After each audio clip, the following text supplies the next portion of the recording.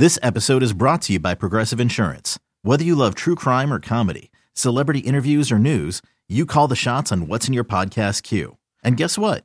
Now you can call them on your auto insurance too with the Name Your Price tool from Progressive. It works just the way it sounds. You tell Progressive how much you want to pay for car insurance, and they'll show you coverage options that fit your budget. Get your quote today at Progressive.com to join the over 28 million drivers who trust Progressive. Progressive Casualty Insurance Company and Affiliates. Price and coverage match limited by state law. Another day is here, and you're ready for it. What to wear? Check. Breakfast, lunch, and dinner? Check.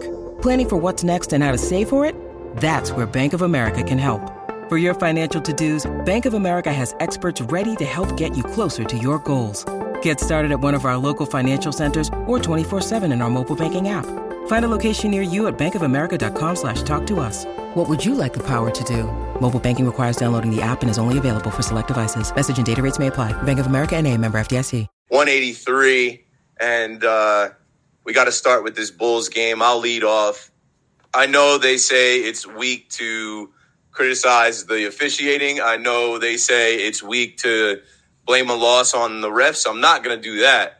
But watching this game, this was the worst officiated game I've seen in a long time. On both sides, there were ticky-tack fouls. There were obvious fouls that were missed. There were makeup calls. There were things that we see in basketball all the time not called, like letting a guy land, giving a guy space. And when it's Kevin Durant, the best player on the court, like, how do you not call that? I'm watching this game, and Nets Twitter starts to find out who's officiating the game, and they find Mark Davis, who was like 20 to 35 through Michael Jordan's run through Chicago, went to a nearby high school, and so everybody's starting to say the fix is in. The fix is in. But either way, man, I looked at it like this. The Chicago Bulls have had the Nets number over the last couple of years, and they have good players. They're having a little bit of a rough start to their year, but they have raised their level of play for their competition. They beat the Bucks right before they beat the Nets, and they've beat the Celtics this year, I believe. So, like, they know that they can compete with the top teams in the East. I think they just played down to their competition and get beat sometime. As soon as that game started, the Nets gave up 40 points in the first quarter, and I'm like, that ain't good. That's not what we've been seeing out of this Nets team that's been holding teams to under 100 or around 100 points. You give up 40 in the first quarter, most likely that game is going to go over 100. There's a few themes that I will put out first, and then we'll go around the horn and talk about them. Obviously, the 40 points in the first quarter, the officiating, KD going for 44, Royce O'Neal was like 0 for 8. That was his worst showing as a Brooklyn Net, maybe his worst game ever. Ben Simmons, I don't know. I come in with low expectations for Ben, but we'll talk about Ben Simmons.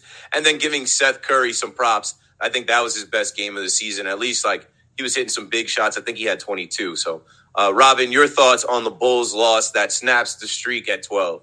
Well, first of all, let's all take a deep breath. When you win 12 games in a row, you're not going to win every game the remainder of the season. They're going to catch an L here or there. Makes sense. So, a random road game against a team that's starting to play better when the officiating doesn't exactly work in your favor, right? And it's always tough. I mean, it's tough in the NBA to overcome officiating, especially now. Like, I keep hearing people talk about nobody in the NBA plays defense, and I just don't think that's true. I think over the course of a season, maybe there's less emphasis on the regular season, so that can influence effort here and there. But I think it's just so hard to guard the way that the court is spread to the degree it is and where these guys are shooting from and the volume of which they're shooting from out there. And then you can't even get close to them. So when you're getting a bad whistle on top of that, it just makes it extra tough. Royce O'Neal, really, it's going to come down for him. It's going to come down to whether he makes threes or not. I mean, that's his success or failure in a Brooklyn uniform, I think, will be determined by whether he makes open threes. And he missed the open threes in that game.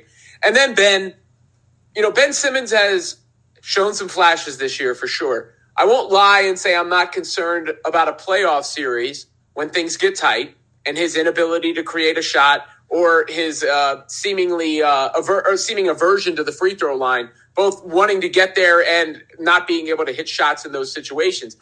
But the good has still outweighed the bad with him as far as a fit When you talk about defense, when you talk about setting guys up, setting screens, pushing the pace, all that stuff. But sure, it's one of the concerns for the team.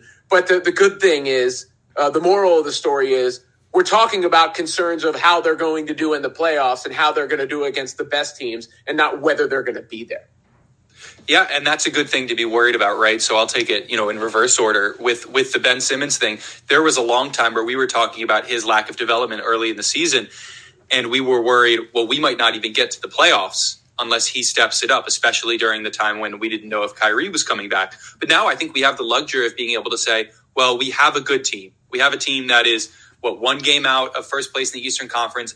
It's not too big of a concern that the Nets would miss the playoffs entirely at this point, which I knock on wood, but I feel confident in saying. So I think that lets us feel confident in giving him time.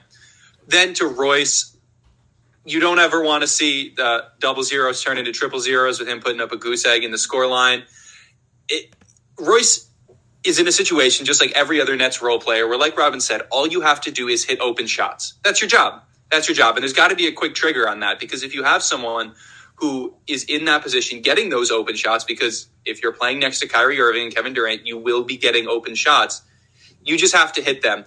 And he has been a good role player throughout the season. I don't think one game is a reason to, say we have to trade him or anything like that, even if it was a really bad game and a game that snapped the streak.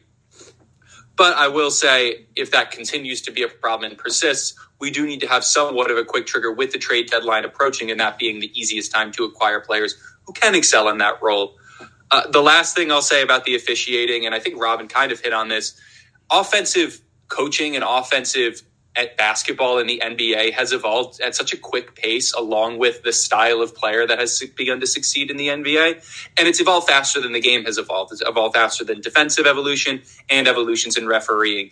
When you have someone like Giannis, and I know this is a tired topic, or even back to James Harden, when you have someone who is a physical anomaly like Giannis or a play style anomaly like James Harden, it becomes very difficult to call them accurately based on rules that have theoretically existed throughout the history of basketball.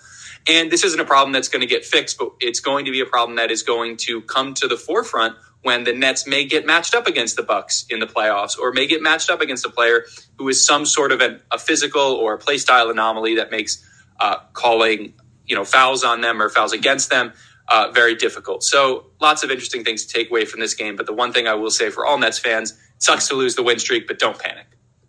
Don't panic. Don't panic.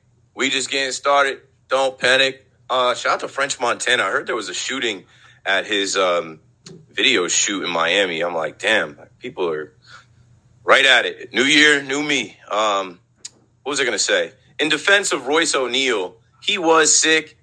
I know there's really no defense in the NBA. If you're available and you're good to play, Jordan had the flu game, and guys have played sick in the past. But, I got to try and defend the guy somehow. Jacques Vaughn also in his postgame said, we've depended on Royce. We're going to continue to depend on Royce. He missed the first couple shots. He missed the rest of his shots. But we're going to go back to him and trust him to hit those shots in the future. And I trust him to do that too. That's why they got Royce O'Neal, right? I said on WFAN last night, I forget who I was talking to about the Nets, and I've been getting plenty of Nets conversation on the fan. If Evan can't get it in on Carton and Roberts, I'm going to get it in on my solo show. But I said, with Royce O'Neal, I think someone said, we traded a pick for him. And I'm like, yeah, because last year and years past, we needed a Royce O'Neal type. He's exactly what the Nets had needed. He's due for a bad game. Everybody's going to have a bad game. It's okay. In the chat, I see my guy, Mr. Byrne, notice. John said Royce shot 48% from 3 in December. It's fine. Basically saying, we know that that's not his regular shooting performance. That's a one-off thing, and it might be coming off sickness, illness, whatever. Now, the next thing I want to talk about is Ben Simmons. And I don't really care about Ben Simmons like that. I do because he's on the team. But when I see people, they just run to, trash Ben Simmons, I still realize we're not even 40 games in. This guy didn't play for a long time. I go in with such low expectations for what he's going to give us that when he is turning the ball over or missing shots or just I'm not surprised. So there's a theme on NBA Twitter, Nets Twitter, and Philadelphia Sixers Twitter about his free throws. Alex, throw up the graphic. So one is the Nets are now 1-7 when Ben Simmons makes a free throw. Like, all right, so we want Ben Simmons to miss his free throws? No. Earlier in the season, Jacques Vaughn also said, like, we depend on Ben and we expect him to knock those down. I think they put him in the game, and I think there was a game earlier in the year where they went to the hack a Ben strategy, and Ben actually hit like 50% of his free throws. Whatever.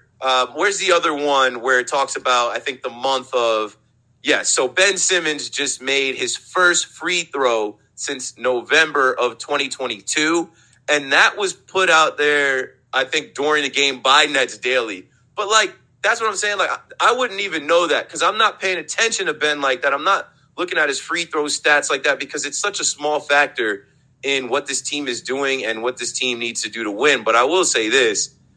As we're approaching this trade deadline season and now about a month until the deadline, it does make me think about, all right, people asking me, who do I want? Who's the big, who's the target that we should get? I'm like, we can't get another guy that can't shoot free throws because with Claxton, and we all have nightmares from last year, and Ben, with Hack a Ben and having those two together, the nightmares we would have if we're in a playoff series and it comes down to Nick Claxton and Ben Simmons hitting free throws, and they absolutely just can't.